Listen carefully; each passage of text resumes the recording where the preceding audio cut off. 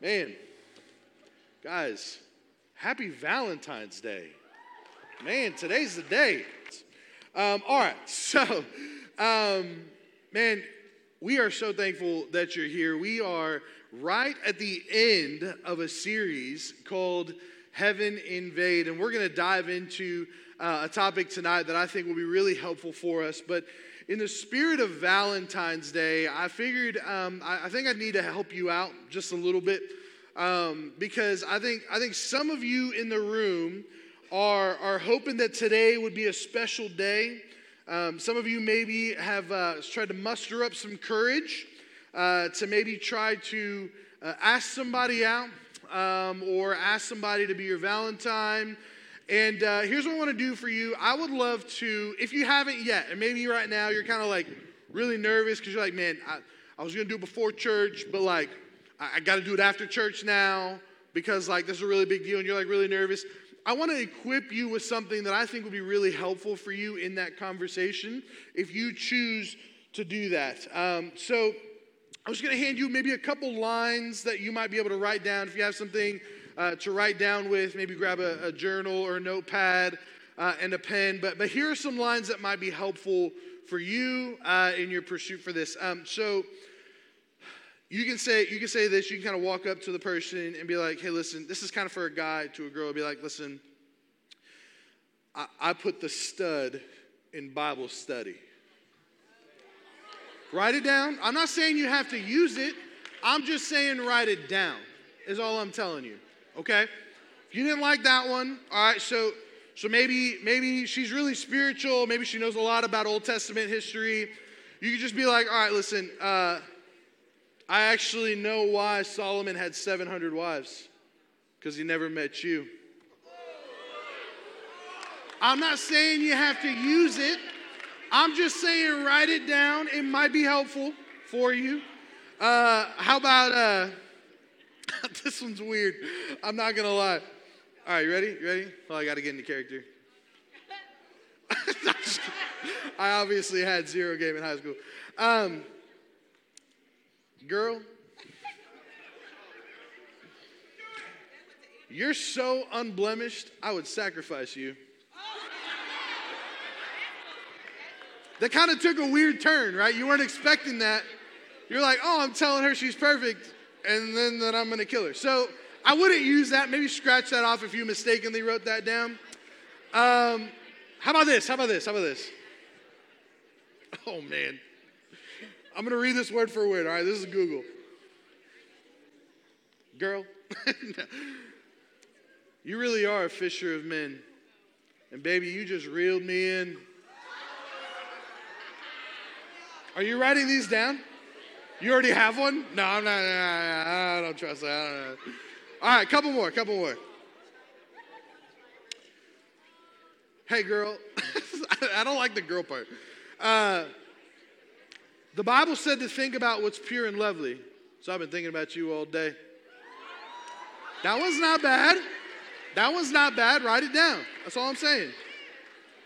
Okay, this one, guys, this one's my favorite. I'm telling you.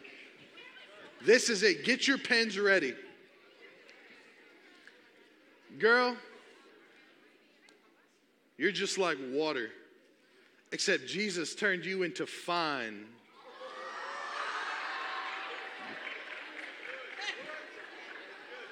Is that the one? No, I'm not reading that. I don't trust you. Last one. This was an easy one. This is a classic. All you do is you look at her and you say, I didn't know angels flew this low. That's a classic. Obviously, you're not writing that down. Ineffective. All right?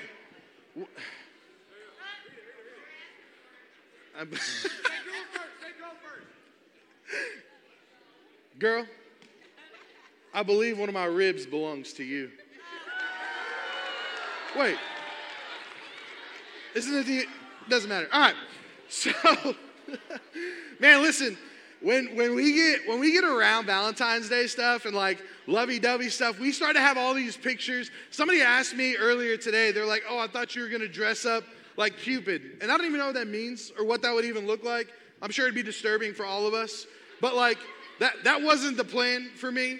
And like, man, there are some times when we start to look at even like things like the last line I said was like, girl, I didn't know angels flew this low, right? And listen, it's all fun, it's all good, but there are some times that we have views of things that are shaped by our culture that we're actually not used to really processing. And that's kind of the whole point of this series, is to work through different things that are highlighted in Scripture, but maybe we don't spend enough time talking from like this kind of platform or this context. And so one of the things that might be helpful for us to talk about today are, the topic is angels and demons. Now, listen, if this is your first time here and you're like, what did you just say? I get it. I promise you there's nothing to worry about, and we're going to talk about it. If you have your Bibles, I want you to turn to Ephesians chapter 6. Turn in your Bibles to Ephesians chapter 6. Man, it can be really intimidating and kind of scary to start to think through some things like this, but there is a very real reality that we have to consider. That there is something going on beyond us that if we're not careful, we can ignore enough that we don't put any importance or substance in it, and it can catch us by surprise. Because check out what the Bible says here in Ephesians chapter 6. This is Paul talking. This is chapter 6, verse 10. This is Paul writing to the church in Ephesus, trying to help them to put on things. This is the armor of God, to understand that we need to be geared up and we need to be ready. But the reason he's telling us to be ready is really important. Check this out, verse 10. Finally, be strong in the Lord and in the strength of his might. Put on the whole armor of God that you may be able to stand against the schemes of the devil. For we don't wrestle against flesh and blood, but against the rulers, against the authorities, against the cosmic powers over this darkness, against the spiritual forces of evil in the heavenly places. Here's what Paul's just laid out for us. There is actually a battle that is happening right now in spiritual places that we don't really see. There is something we call spiritual warfare that is happening in this moment somewhere that we just don't see.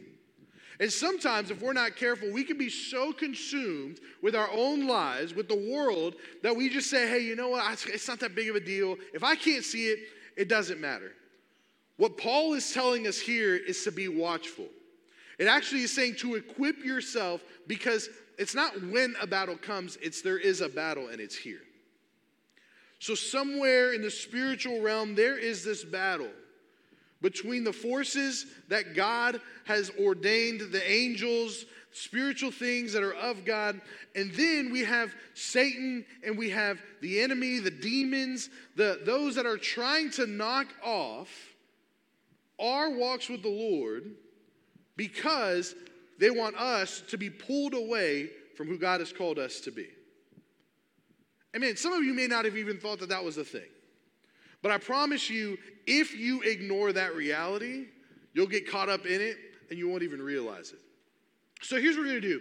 We're going to ask two questions. We're going to ask, what are angels? What do they look like? And then what do they do? We'll do the same thing with demons, and then we'll have a conversation about it, okay? So I'm going to read to you just a list of some descriptors that Scripture gives us for both of these categories. And then we're going to study a passage of Scripture right after that, and then we'll be done. Here's what the Bible says in Ezekiel chapter 1, verse 15. What do angels look like? There is a descriptor of angels being creatures with four faces. Now listen, I don't know what kind of Valentine's Day coloring sheet you colored in school today with an angel on it, but I imagine if you're picturing angels normally, they don't have four faces. That seems kind of creepy in some ways. But the Bible gives a descriptor that angels are creatures with four faces. There's sometimes when angels are wielding swords. In Numbers chapter 22, there's also a story where an angel appeared to Joshua right before giving him instruction to take over Jericho. And he looked like somebody that the Bible says that he said, I'm a commander in God's army. And he was wearing all of this armor, had a sword as well. So angels aren't just these white robes and a couple wings. The Bible clearly defines them and describes them in some different ways. Isaiah 6, chapter 6, verse 1 says the angels actually have 6 wings. That's kind of cool. I feel like in my whole life, I just figured that they would have 2 different wings. In Matthew chapter 28, the Bible says that their appearance is like lightning. Now, I don't know if you've ever seen lightning, but it's not just something that's just like, oh, it's a little thing. Lightning's powerful. It's significant. It's something that catches your attention. And so when we think of angels, I think we've got to think of maybe something a little more broad than our narrow focus. There's also something interesting that happens in Hebrews chapter 13. The Bible says, don't neglect to show hospitality to strangers, for thereby some have entertained angels unaware. Do you know that there is a chance that angels take human form and we don't even know that? There are chances that we are rubbing shoulders with what we think are people but are in actuality angels. Now, I'm not saying that this happens all the time. I don't know the frequency in which this happens. There's a spiritual realm, again, that we don't know every single thing about. But the Bible says that angels are more than just these things that float around, that flap their wings, that show up from heaven and talk to people. They're more significant than that. So what do angels do? If we kind of have an idea, a picture of maybe what they look like, what exactly is their role? Well, first and foremost, they are created beings. Okay? And we're not going to dive super deep into some of these things because Morgan actually did a great job talking about this in her message on Satan when she talked about demons. So I would encourage you to look back at the podcast and engage with that message. But they are created beings, which means angels have not always been. That's really important. So because they are created beings, God has told them that they need to worship him, just like all of us. Every one of us, our purpose in life is to glorify God and to worship him. Angels are the same boat. They're not these so much better than us that they've got different things. They're actually called to worship God, just like we are called to worship God. And the Bible says that in Psalm chapter 148. Also in Psalms chapter 103, they are actually mandated to obey the commands of the Lord. So they are just as much in subjugation, or they are just as much needing to follow what God has commanded each and every one of us as we are. Acts chapter 12, God sent an angel not just to deliver a message, but also to deliver Peter from prison. He was locked into prison, and Peter was praying, and then God just sent an angel, and his chains were released. So God sends angels to help and minister in times of need as well.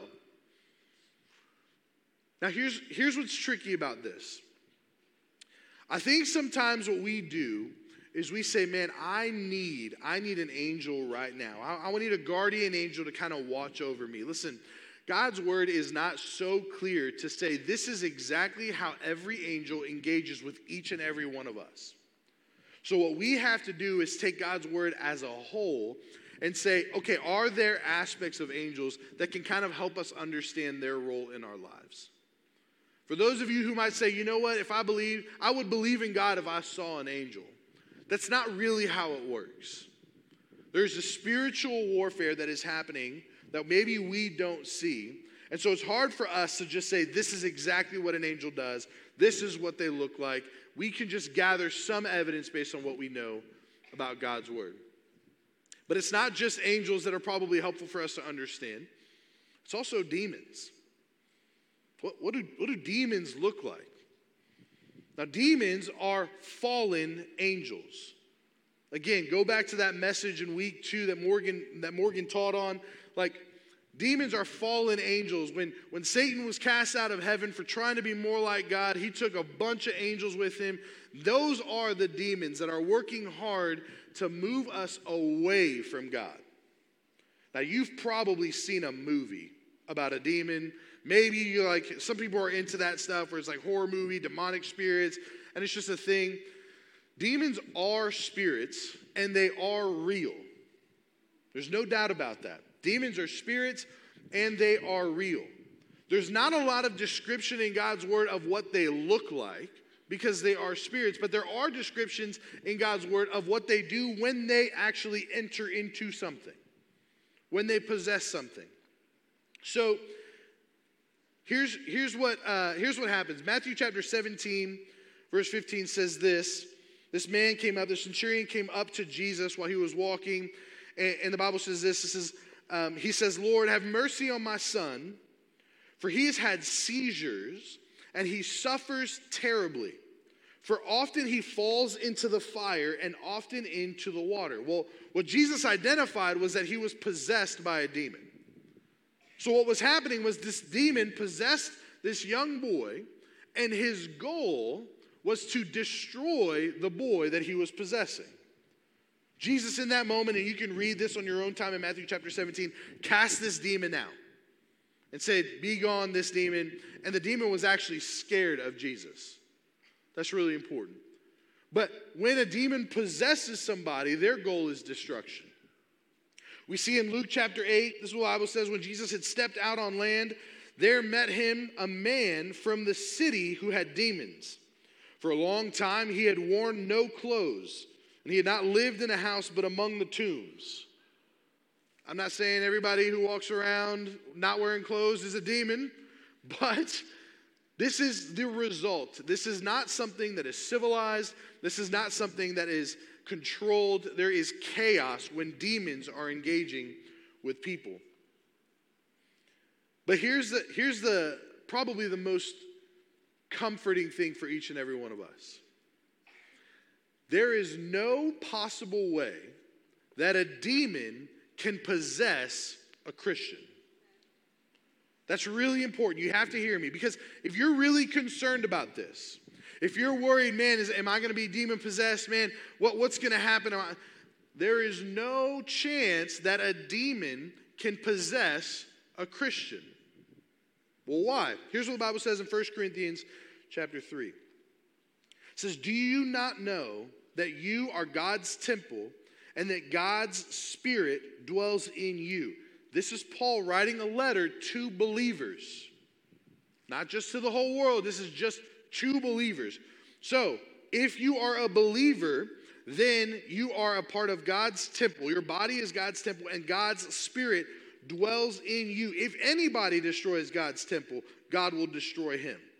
For God's temple is holy, and you are that temple. Here's what the Bible says, and there's multiple other places where this comes up. When the Holy Spirit is inside each and every one of us, there is no room for demons. There's just not. So if that brings you any level of comfort, I think for every believer in the room it should. However, if you in your journey in life, if you're like, man, you know what? Not a Christian, don't believe in God. I'm not saying a demon's going to possess you, but you are far more susceptible to that kind of spiritual attack than those who are believers. And that's important. So here's what we should do about this. I want you to turn to Hebrews chapter 1. Because what we can do is we can get caught up in all of these abstract thoughts that maybe the Bible's not incredibly clear on. Maybe we have even more questions about these things that in your mind you're like, hey, listen, to be honest with you, I have like 100 questions. So if you do, write those questions down and send them to me. Text them to me. Talk to Morgan about that. We would both love to kind of help you walk through some of those things.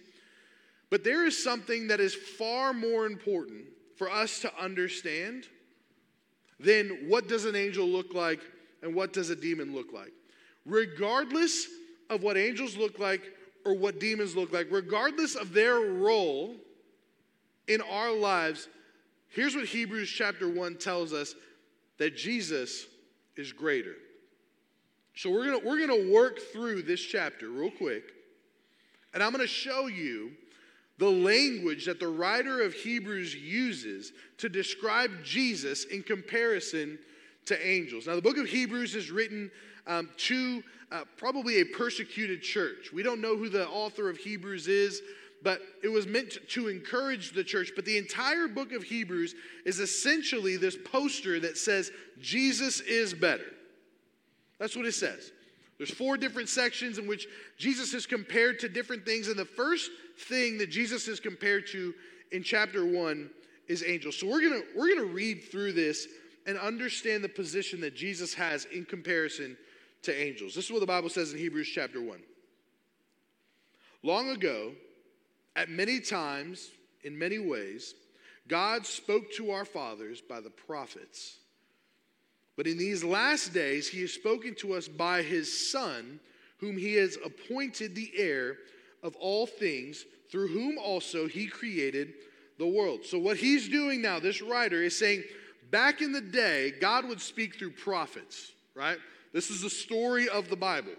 God would speak through prophets in the Old Testament. He would use angels in the Old Testament. He's saying now, today, God speaks to us through who? Sunday school? Jesus. Thank you. God used to speak through prophets. Now he is speaking to us through his Son, is what the Bible says. Verse 3. He is the radiance of the glory of God and the exact imprint of his nature. And he upholds the universe by the word of his power. This is describing Jesus. If you think Jesus is any less than God, you don't understand it. Jesus is just like God in that same way, the power that he has to hold the world together. This is the writer of Hebrews helping to understand that Jesus and God are equals, co-equal. It is not a hierarchy. So, he continues on. After making purification for sins, he sat down at the right hand of the Majesty on high, having become as much superior to who? To angels. As the name he has inherited is more excellent than theirs. Here's what the Bible says. After he came to die on the cross for each and every one of us, for our sin, he came to die on the cross for us. The Bible says right here, he says he sat down at the right hand of the Majesty, which is God. Jesus' position is far greater than angels. Verse 5 says this, for to which of the angels did God ever say, you are my son? Today I have begotten you. The writer of Hebrews is kind of using a little bit of sarcasm to be like, what angel would he have ever said, you are my son? The answer is none of them. It continues, or again, I will be to him a father, and he shall be to me a son. What angel did God ever tell them, oh, you'll be my son, and I'll be your father? The answer is none of them. And again, verse 6, when he brings the firstborn into the world, he says, let all God's angels worship him. Do you see the comparison that God is making between Jesus and the angels? The angels worship Jesus, not the other way around. We'll get to why this is important in just a second. Verse 7, of the angels, he says, he makes his angels winds and his ministers a flame of fire. But of the Son, he says, your throne, O God, is forever and ever. The scepter of uprightness, is a scepter of your kingdom. You've loved righteousness and hated wickedness. Therefore, God, your God, has anointed you with the oil of gladness beyond your companions. He says that the Son is so elevated that everything in creation, every angel, every demon, even Satan will eventually at some point look to him and worship him because of his greatness. This should be helpful for each and every one of us. Continuing on as we finish out this chapter, verse 10 says, and you, Lord, laid the foundation of the earth in the beginning, and the earth and the heavens are the work of your hands. They will perish, but you remain. They will all wear out like a garment. like a robe. You will roll them up like a garment. They will all be changed, but you are the same, and your years will have no end. This is talking about the long-standing nature of Jesus that will continue on forever for each and every one of us. Jesus is eternal. He will never fade. Nothing will ever take him out. He will stay the same forever. And then verse 13 to finish it out. And to which of the angels has he ever said, sit at my right hand until I make your enemies a footstool for your feet? Speaking of the angels in verse 14, he says, are they not all ministering spirits set out to serve for the sake of those who are to inherit salvation? He spends this entire chapter unpacking Jesus being so much greater than all of the angels. And then at the very end, he helps us understand the role of the angels, which is to minister to us and to serve. Angels, demons, the battle, there's a warfare, there is a lot going on, but each and every one of us need to rest assured in one simple truth. And I want you to understand, if you get nothing from what our time is today, I want you to understand something very significant. Here's what the Bible says. Jesus is greater than all of creation. Jesus is greater than angels. Jesus is greater than demons. Jesus is greater than the warfare that exists that we don't see, that sometimes we even ignore. Jesus is greater than all of that. And that should be comforting for each and every one of us, because every one of us has access to Jesus. God made a way for each one of us to have a relationship with him by sending his son Jesus to die on the cross for each and every one of us. The Bible says that while we were enemies of God, Christ died for us. Now listen, I don't know what you sacrificed for your enemies. I doubt it's a whole lot. But the reality is that God said, even though you are enemies, even though you push me away, even though you live in disobedience, even though you know what the truth is, but the Bible says in Romans 1 that we suppress the truth. We push it aside because we would rather have what the world has to offer. Listen, I don't know what you're walking through. I don't know what you're struggling with. You're probably having, maybe you're just having the worst day ever. Listen to me. There is a war that is happening that we don't see.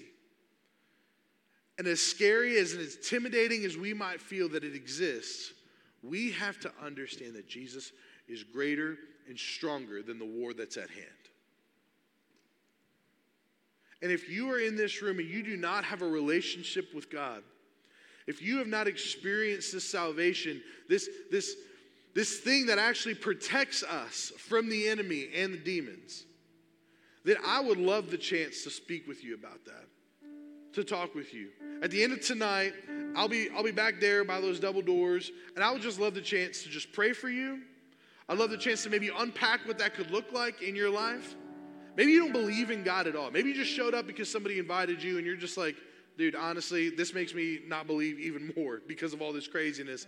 Listen, just let me have an opportunity to get to know you and to hear your story. Because, man, there was a time in my life when I did not care about any of this stuff. When I was 16 years old, I grew up in church. I was in it. But like all this, it didn't matter to me. I was just doing whatever I wanted to do, going about life. I wasn't thinking about some spiritual warfare, that there were people trying to get me, or spirits trying to pull me away from the Lord. So I just kept on doing what I wanted to do. And it wasn't until God got a hold of my life using some very key people in my life, some conversations where I kind of had to open up just a little bit. And God used people in my life to help draw me back to him. I need you to know something. Listen real quick. Listen to me. There are people in this room that come here every single week. There are adults in this room that come here every single week that actually pray for you before they even get here. They pray for you because they know what you're walking through. We understand we've been there before, and it doesn't have to relate perfectly, but listen, every one of us has the same story. We've lived in rebellion against God, and yet God still loves us enough to send his son to die for us. That's our story. Everything else outside of that is just extra stuff. Our story is that we lived in rebellion against God, and God still sent his son to die for us. If you're in this room and you don't know Jesus Christ as your Lord and Savior, I would love to have an opportunity to have a conversation with you. And if you are in this room and you have the Holy Spirit living inside of you, and you would consider yourself, hey, I am a temple of God, I'm going to tell you something, we're at war. This is why we sing. This is why we get into our word. Ephesians 6 told us that. Paul says, get your armor ready because there is something bigger happening that none of us even see. So here's what we're going to do in just a little bit. We're going to spend time going to war. We're going to spend time singing praises to God. And it might just feel like, oh, okay, well, this is just something we do at the end of church. We start singing songs. I get that. If that's where you're at, you're just like, hey, this is actually, the music gets loud enough that I can actually just talk to my friends and nobody really hears it. That'll be the temptation. But I beg you, those of you who know Jesus Christ as your Lord and Savior, every time we come into this room, we're going to war. We're going to war against the world that is trying to pull us away from God. We're going to war against the spiritual beings that are trying to mess us up from what God has called us to be. And so in this next time, as we sing some songs, I want to encourage you to put on the perspective that we are each going to war because there is something bigger happening that none of us really realize. And until we realize that, I think we'll get swept up in that pretty quickly. Here's what I want you to do. I want you to stand with me real quick. I want you to close your eyes.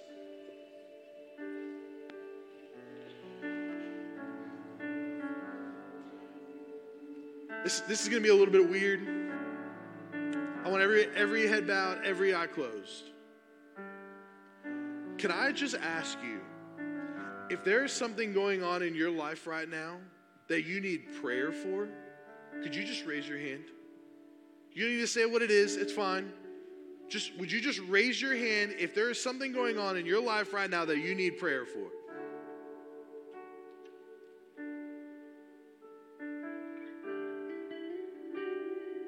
Okay, you put your hands down. Listen, there's a lot of people.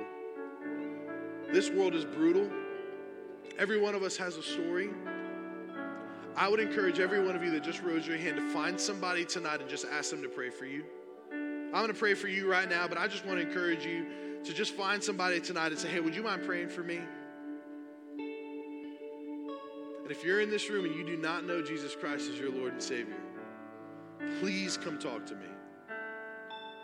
Father, I beg of you, God, right now in this moment, that you would help us to understand the truth of your word.